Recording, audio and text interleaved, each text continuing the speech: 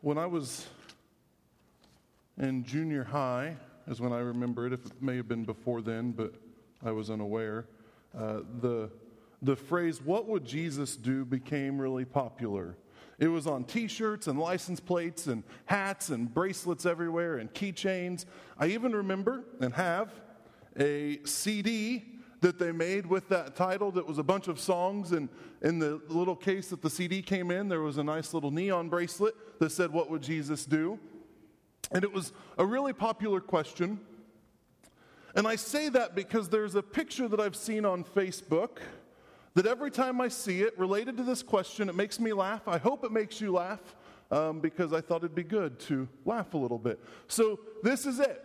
It says, if anyone ever asks you, what would Jesus do, remind them that flipping over tables and chasing people with the whip is within the realm of possibilities.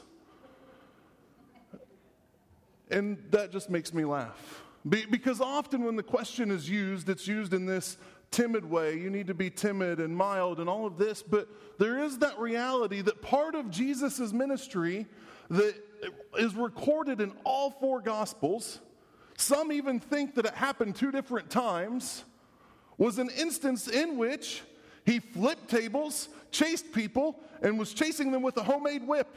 Not only did he didn't just pick up a whip that was there, he made the whip and began chasing them with it. So, if anyone ever asks you this question, just remember this is always a possibility. I say that because this does have a direct connection with what we're looking at today. Because what is interesting to me is what it is that prompts Jesus to this extreme. Because if you were to come into church on a Sunday morning and somebody was to start flipping tables and chasing people with a whip, we wouldn't think that that was very Christ-like. Probably because you'd be yelling at them for running in church. Jesus might have. But we wouldn't think that's very Jesus-like because that's not how we treat people. That doesn't show love. But what is interesting to me, if you look at Mark 11, I'm focusing in on this one particularly, but the synoptics, those gospels that are the same, synonymous is the same, synoptic is the same. Matthew, Mark, and Luke tend to have a lot of the same things. John's gospel is not one of the synoptics. His is different.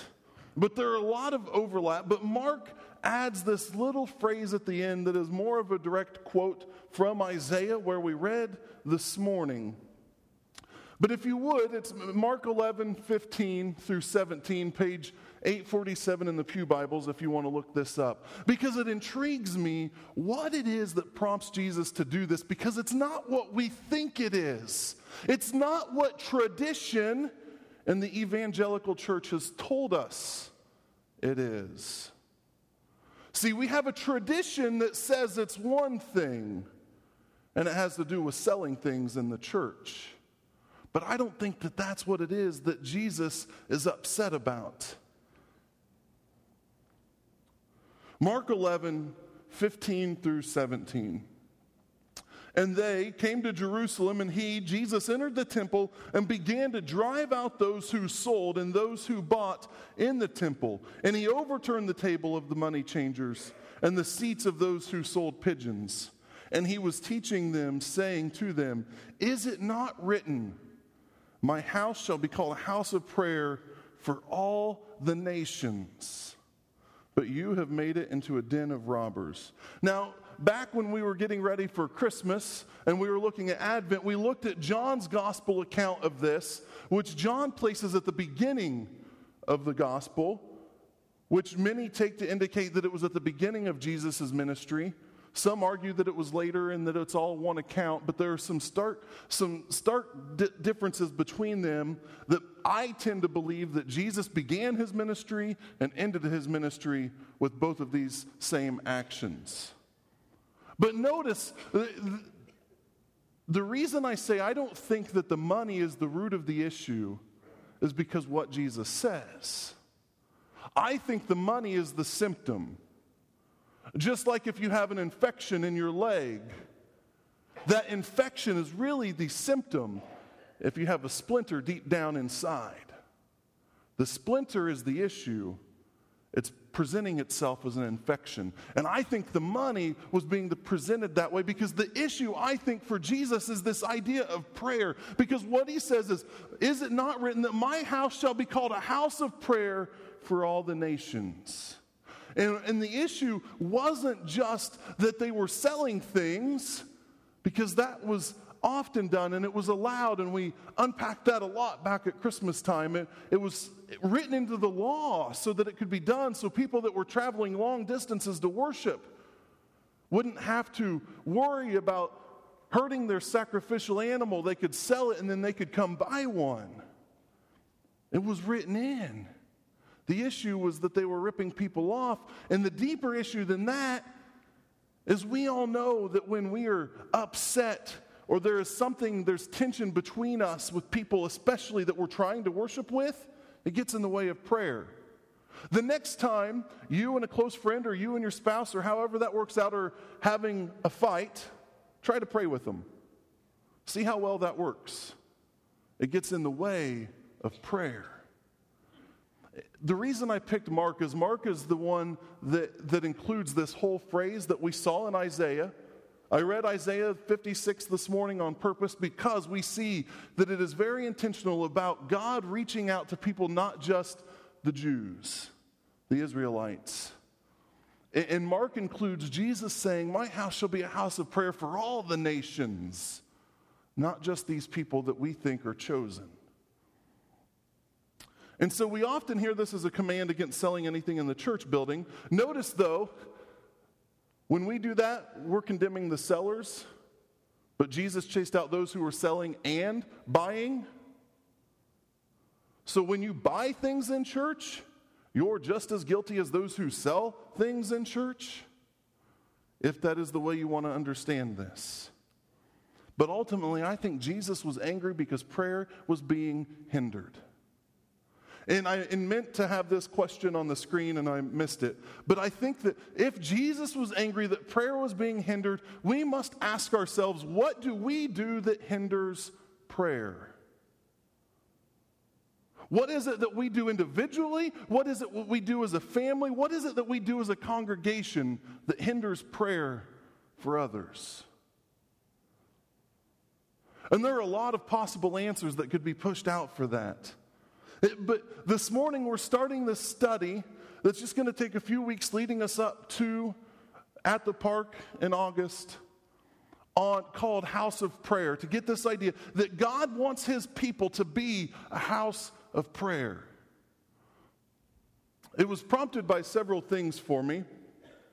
We're going to have a prayer focus as we do this, but there's also going to be some practice.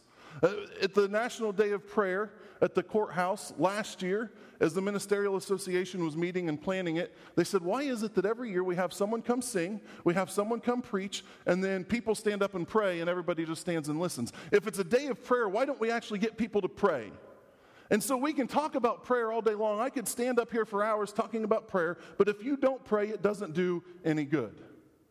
And so I want to try to encourage some prayer as we do this and make it highly practical. And the reason for that is, back in May, I went to a one-day retreat with Ben Merrill. Some of you have said you've recognized his name. He was a minister in the Danville area, had a radio show and a TV show long, long ago in a universe far, far away. And then he went to Sullivan. He went to California. After being at a church in California, he retired at 65 or 70 and came to St. Louis and went to a church of 75 to 100, I believe, and retired from there after 20 years in ministry when they were somewhere in the thousands of thousands. He knows what it takes to grow a church. But he made this statement that I have not been able to get out of my mind since he said it. He said, we don't have prayer meetings in Restoration Movement churches. That'd be the Christian churches, churches of Christ. We have prayer request meetings followed by a short prayer. We don't have prayer meetings in Restoration Movement churches. We have prayer request meetings followed by a short prayer. Think Think about it. When was the last time that you were at a Christian church, Church of Christ, Restoration Movement Church prayer meeting? I can think of 2 in the past 10 years that I've been at. And how many people, when you were there, were willing to pray out loud with other people? How many people had complaints about it? Because one of the things that I've seen in many prayer meetings, through all the years that I've seen prayer meetings, is part of what we don't like about them is they're too long. And I think sometimes those complaints are some of the things that we do that hinder prayer.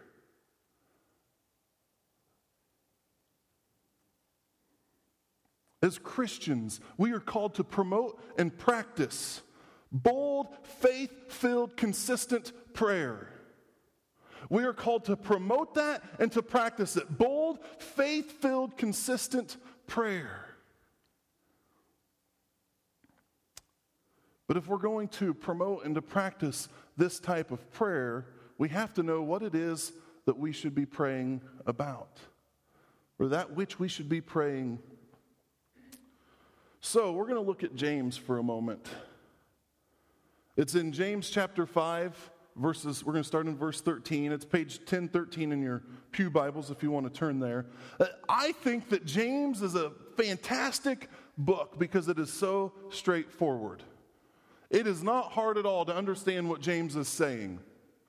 That being said, James is a difficult and frustrating book because it is so straightforward. The same thing that makes it a fantastic book to study is the same thing that makes it a very difficult book to study because you can't read it and get out of what he says. Just like kids, we've all seen those kids that they know what they're supposed to do, they know what their parents said. And so you tell a sibling, don't do this. 5 minutes later, one of their other siblings does it. You say, why are you doing that? Well, you didn't tell me not to do it. Right? But that's how we act. We look at Scripture and say, well, I'm not sure, so I think it's okay for me. Maybe what he really meant was this. Maybe he didn't really mean turn the other cheek. Maybe what he meant was annihilate them and let God sort them out. Maybe he didn't really mean that our enemies aren't flesh and blood, because how could these people not be our enemies? But with James, there's no getting around what he says. And it makes it really frustrating because it's so difficult to apply because it's tough. So that being said, let's read James chapter 5, verses 13 through 18. Is anyone among you suffering? Let him pray. Is anyone cheerful? Let him sing praise. Is anyone among you sick? Let him call for the elders of the church and let them pray over him, anointing him with oil in the name of the Lord. And the prayer of faith will save the one who is sick, and the Lord will raise him up. And if he has committed sins, he will be forgiven. Therefore, confess your sins to one another and pray for one another, that you may be healed. The prayer of a righteous person has great power as it is working. Elijah was a man with a nature like ours, and he prayed fervently that it might not rain. And for 3 years and 6 months it did not rain on the earth. Then he prayed again, and heaven gave rain, and the earth bore its fruit. Doesn't sound like there's any skirting around this. James is pretty straightforward. I want to work backwards a little bit through this to get to the application. But I want to start with another thing that Ben Merrill said that day that has troubled me. He says this, he says, the trouble today is that we are shocked when God answers prayer because we lack faith. Think about how many times we are shocked to see God answer prayer. Because deep down inside, we often don't expect it. How many times have we stood by somebody's bed and prayed that God would heal them, but deep down inside we know that there's really no hope? And we often feel guilty asking that prayer because we fear, we think, we lack the faith to believe that it's really going to happen. Which doesn't much sound like the prayer of faith that James tells us to offer. Because I think the prayer of faith means you have faith that what you're asking is going to happen. I think lack of faith hinders prayer. What do we do that hinders prayer? Our lack of faith hinders prayer. The argument can be had, as with Peter's sinking. Is it that we lack faith in ourselves, or do we lack faith in God?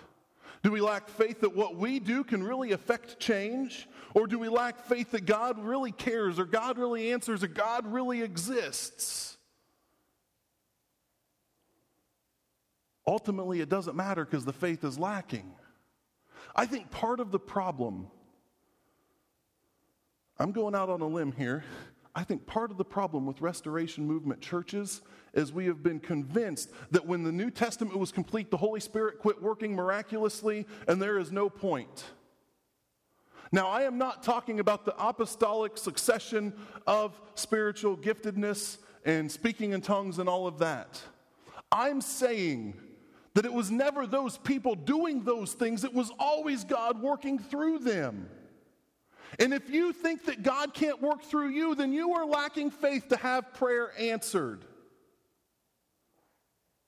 The same Holy Spirit that worked through them and raised Lazarus from the dead and raised Jesus from the dead and raised Dorcas from the dead is the same Holy Spirit that Jesus says will live in you when you believe in Him. And that is why prayer is powerful and effective.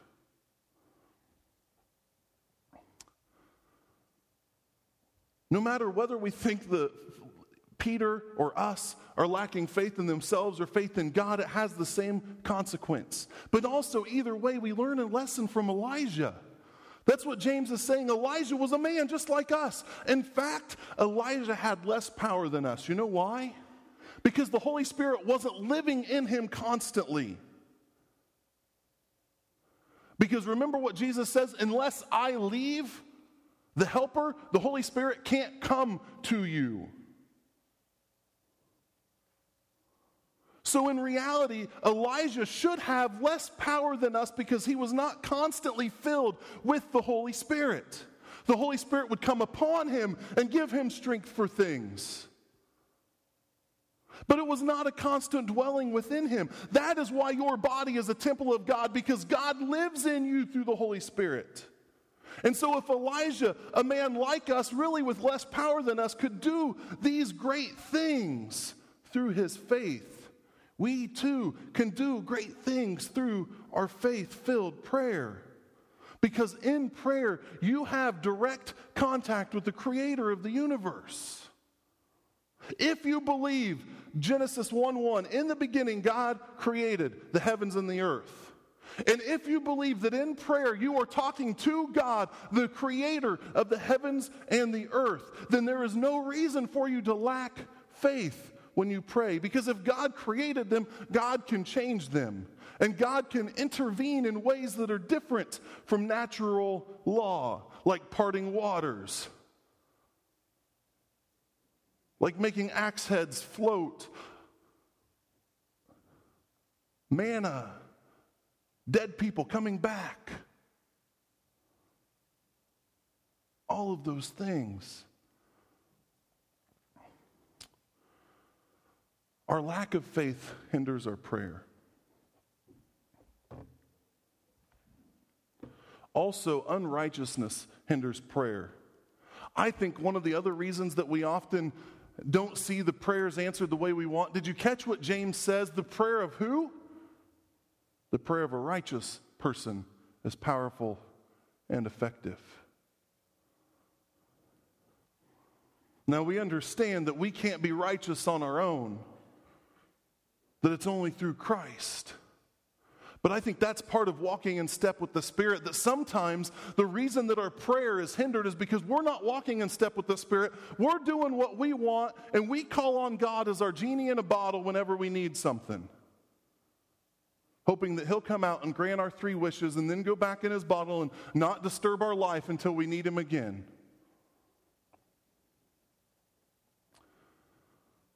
I am convinced that oftentimes the reason we don't see fruit from our prayer is because of unconfessed, unrepentant, blatant sin that we choose to participate in. a hard-heartedness toward God and his desires, justifying the sin that we do, excusing our behavior that we clearly see in Scripture is wrong. I know I'm called to fill in the blank, but you just don't understand. God doesn't understand my circumstance. He's never been there.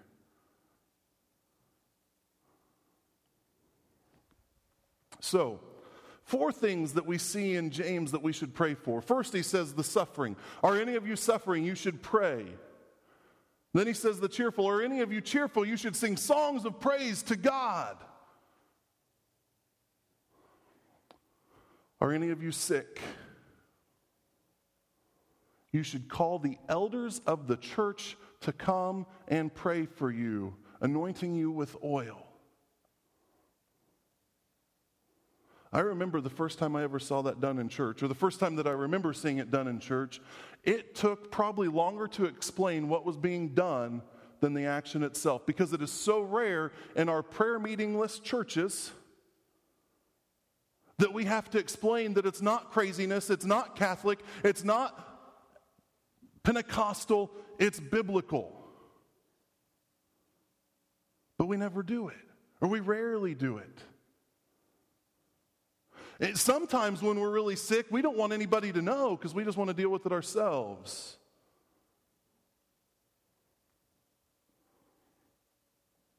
And then sin and repentance. Notice again the command here.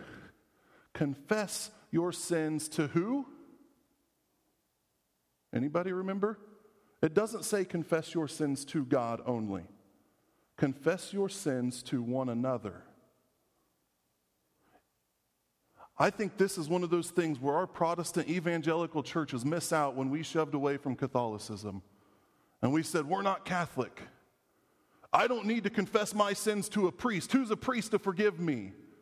Well, the priest isn't the one that forgives. And I'm not saying that I agree with the Catholic view of penance and Hail Marys and all of these things, but what I do believe is there is great power when we have somebody that we trust in, that we confess our sins to, and they remind us, John 1:9, if you confess your sins, God is faithful and just to forgive you. Let me pray for you.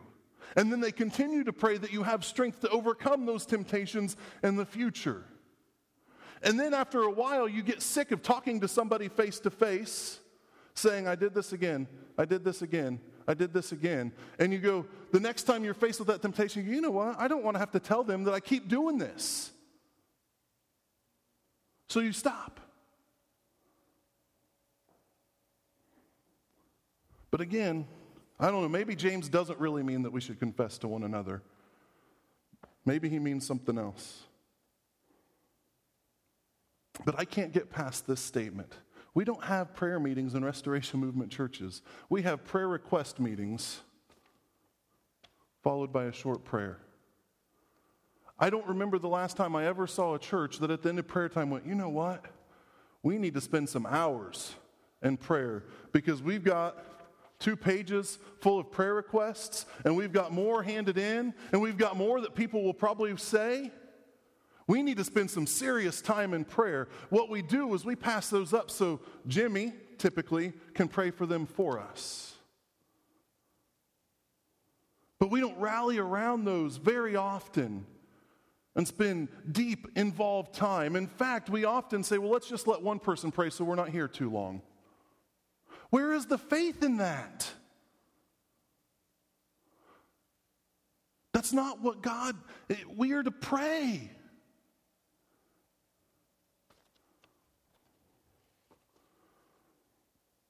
As Christians, we are called to promote and practice bold, faith-filled prayer consistently. And so this morning, we're going to spend a little bit of time working through these categories, giving a little bit of time each. I don't want to belabor it. I don't want to make you miserable. But it's silly to stand up here and talk about how we need to often practice and promote constant, faith-filled, bold prayer and then say, see you later, without giving you some time to pray. So in your bulletins, there are prayer request sheets, prayer lists. But before we get to that, I think, again, we need to start at the back a little bit, because I do believe that unrighteousness hinders prayer. And I do believe that while there is great power in confessing our sins to people that we confide in, that we don't have to tell somebody else. Now, I think if we don't do it just because, well, I don't have to, then there's some disobedience there. But if we understand that we can confess to God, Jesus is our interceder, our intermediary. We can confess to God and He forgives. So before we do anything else, I want to give you some time to spend some time praying and confessing and repenting of sin. And I would recommend that before you go too far away from this morning, find somebody that you can confide in and confess with and pray with as soon as possible, because there is so much power in that. Spend some time praying over sin and repenting.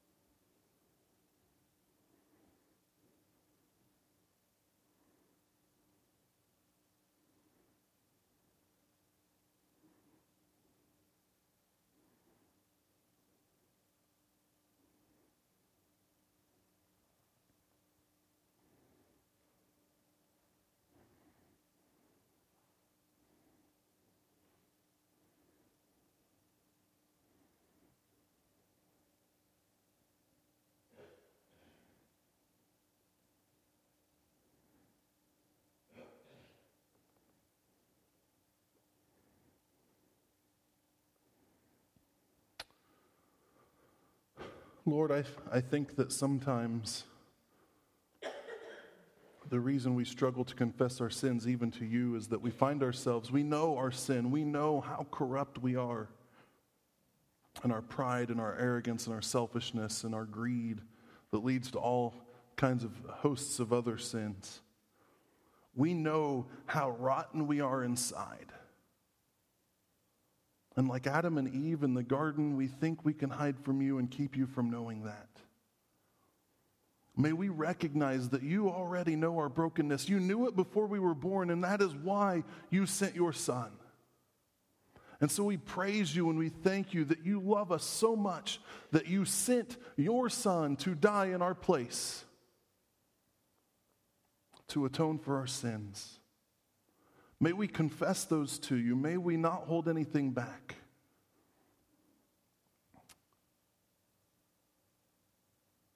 We thank you that you are faithful and just to forgive us of all of our wrongdoing. And we put our hope and our trust in that promise. It's in Jesus' name we pray. Amen.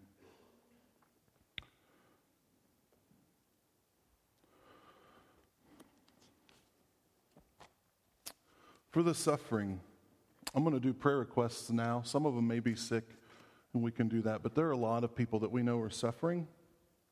And so I'm going to go through these real quick. I'm going to write them up here as quickly as I can so that you can see them and pray for them if you would like. Melvin Lamb has a cousin on a mission trip to Tanzania.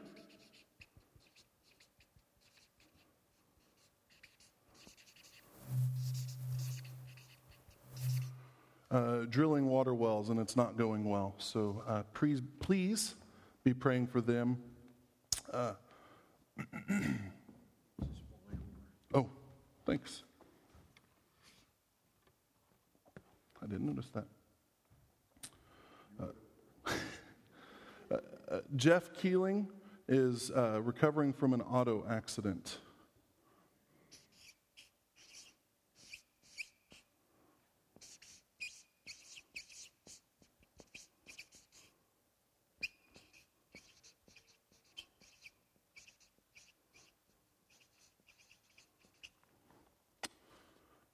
John Connor is going to be having a heart bypass surgery in the fairly near future.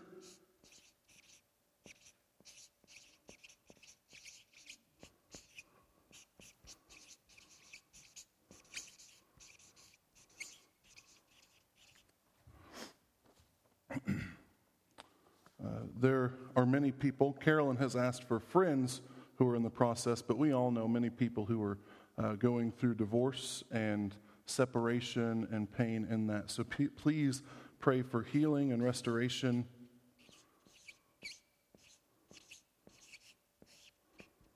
For those who are divorced or divorcing and their families, their kids that have to deal with that. And then also Ann Vogel hit a deer on the way to church this morning. And she's okay, but her car is damaged some. The airbag did go off, so I'm imagining she's probably going to have some pain from that later.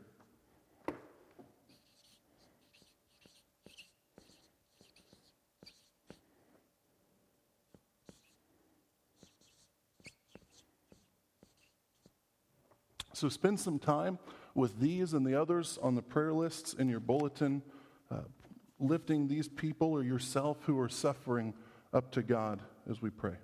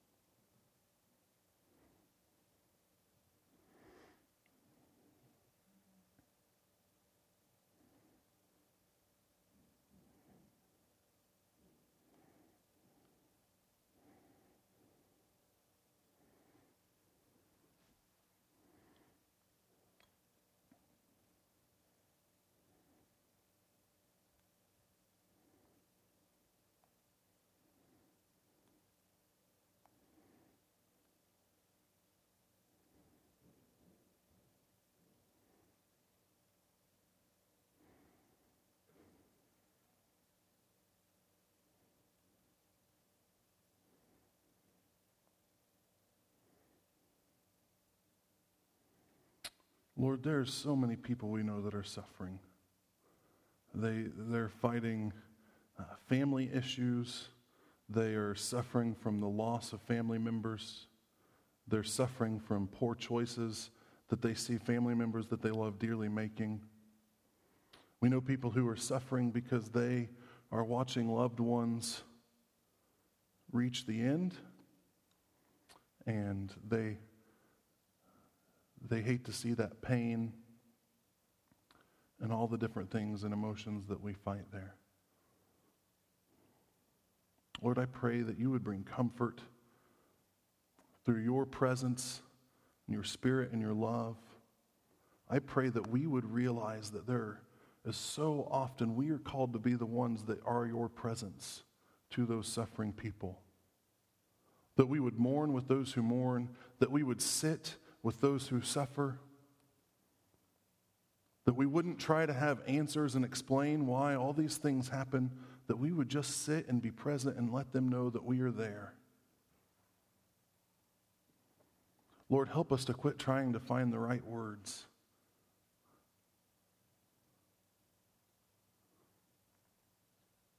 May we recognize that we don't always have to have something to say, that being there, giving a hug, just sitting and letting people be is often all they need.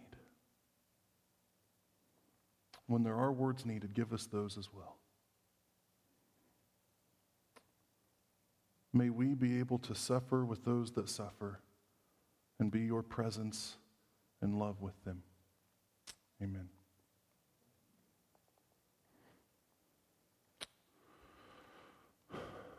There are also some praises on this. We don't get into praises as often, but there are always times that we are finding things that we should be finding things to be thankful for. Whether it's a lack of humidity and a little bit of a cool breeze where we can go outside and not have our breath taken away as we try to walk to our vehicle. Sometimes it's just in the beautiful clouds or the sunset or the creation that God has given us. Sometimes it's because we see miraculous answer to prayer. We see relationships restored. We see people healed. Or sometimes we just praise that we see loved ones that don't have to suffer anymore, and we know that while we miss them, we don't mourn like those with no hope, and they have their hope in Christ, and that is something to be thankful for even as we mourn that loss. Spend some time bringing your praises before God.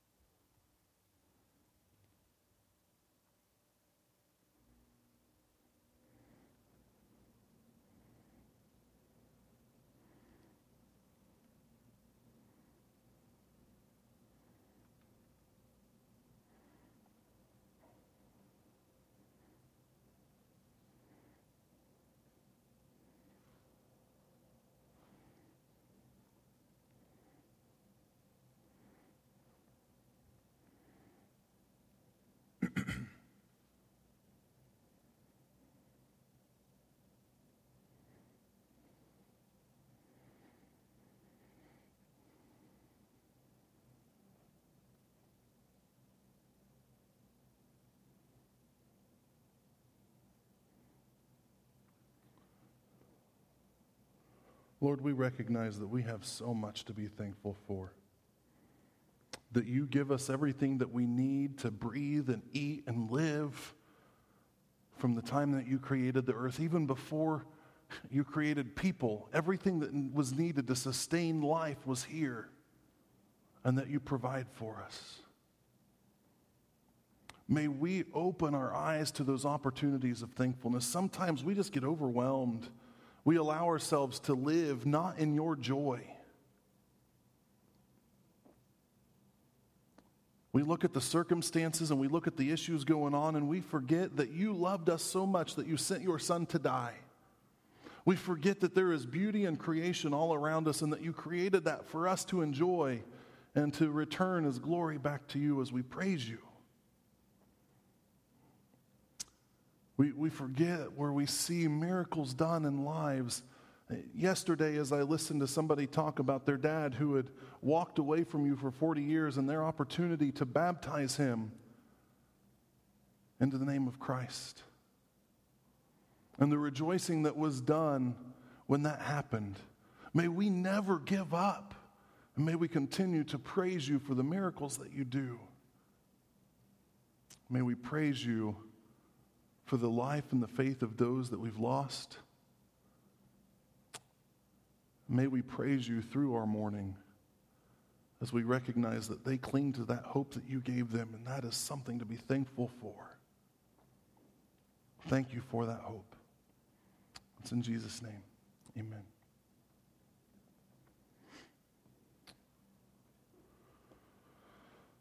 One of the things I find interesting in Scripture is, especially when you see people prayed for, the person being prayed for's faith has no impact on the prayer. It's all about the faith of the one who prays. Because there are many people who become Christ followers because of healing that was done in their life because a Christian prayed for them. They didn't have faith until that prayer was answered. And often I think we get this idea that if the person that's being prayed for doesn't have faith, then that healing won't come. But it's all in the faith of the prayer and the faithfulness of God. And so I am not going to call anybody out because that's not what I want to do. But I want to offer, if you were fighting some sort of sickness, and you would like for the elders to pray for you and anoint you with oil, we will do that. And so I'm going to give you time to pray for people who are sick.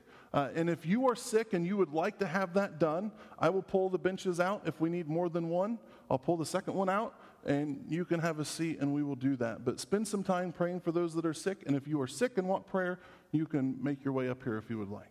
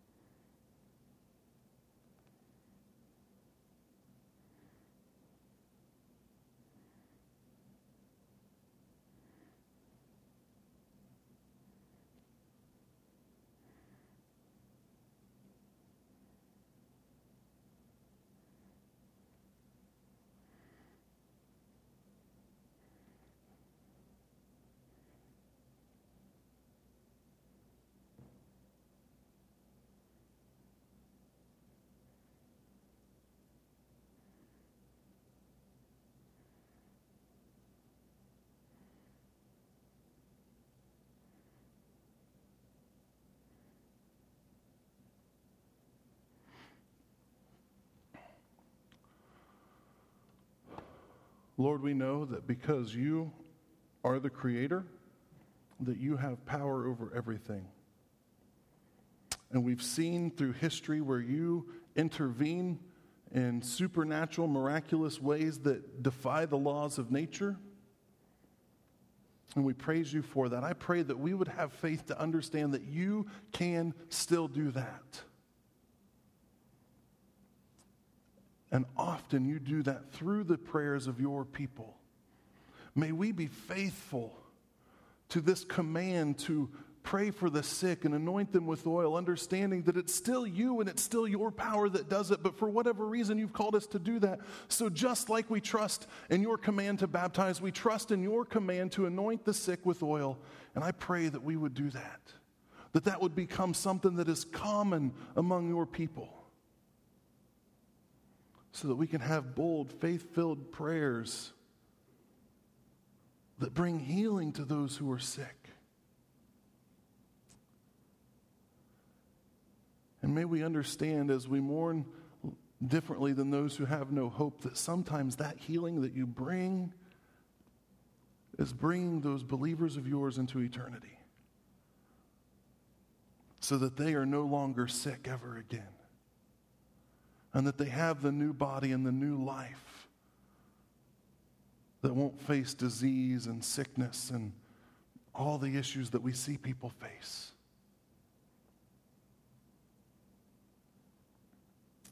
Amen. There's one last thing I want to encourage us to pray for. It's at the end of James chapter 5, verses 19 and 20. James writes, "My brothers, if anyone among you wanders from the truth and someone brings him back, let him know that whoever brings back a sinner from his wandering will save his soul from death and will cover a multitude of sins." Now, I understand that this isn't one of those direct commands to pray, but we know people. We watch people who have walked away from the truth that they know. I have, in Colossians chapter 2, verse 3, where he says, "If you remain stable and steadfast with your faith in the hope of the gospel that you've heard." And we know people who haven't stayed stable and steadfast in that faith. They've walked away often because of their own pride and arrogance and selfishness. And so spend a little bit of time praying for those people that you know that have walked away. Maybe the people that you think of are terrorists across the world who God wants to save. Maybe they're people that you've watched grow up in church and they've walked away. Or they've never grown up in church, but you've tried and you've planted seeds and you've seen people plant seeds, but they haven't come to fruition. Sometimes it takes 40 years of germination before that seed will sprout. Pray that God works in their lives to bring them back to Him.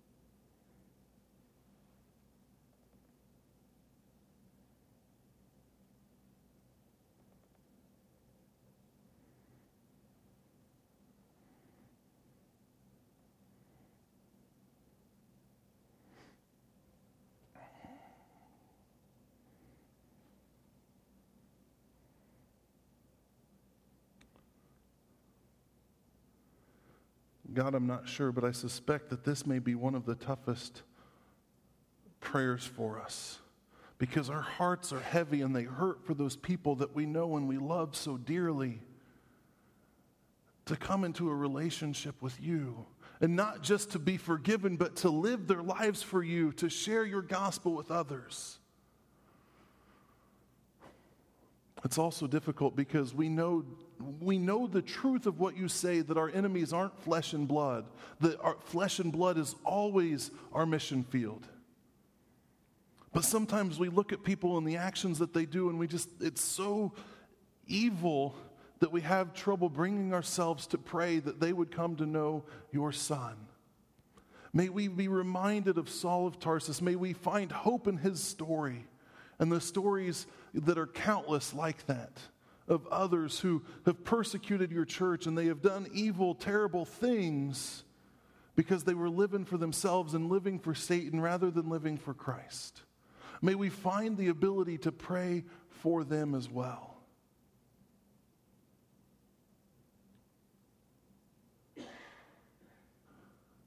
Lord, be with those that we know. Help us to be an example in their life. Give us opportunities and help us to take advantage of those opportunities to speak truth into their lives and bring them back to you.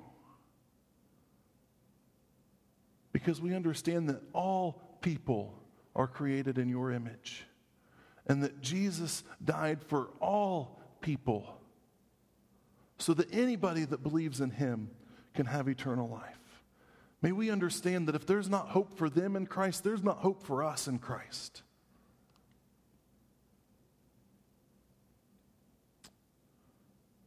We thank you for that hope that we have and that they have. And that is what we bring our prayers to you in.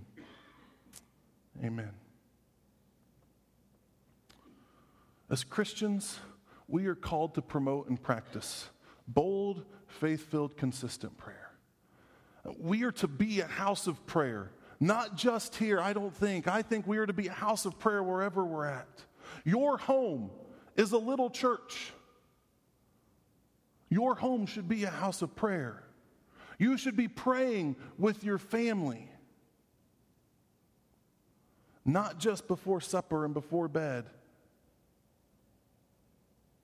Pray without ceasing. Take those times as you're driving and you see those sunsets to marvel at what God has provided and to thank him for that. May we be people who live this out, and may we be people who promote by our practice bold, faith-filled, consistent prayer. Let's pray.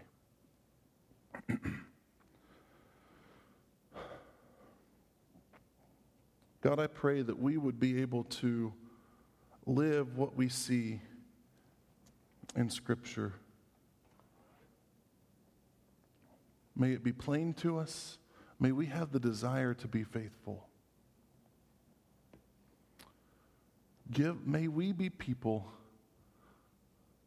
that are bold and faithful and consistent in their prayer lives. Give us the desire and the strength and the time to pray more than just before we eat and before we go to bed.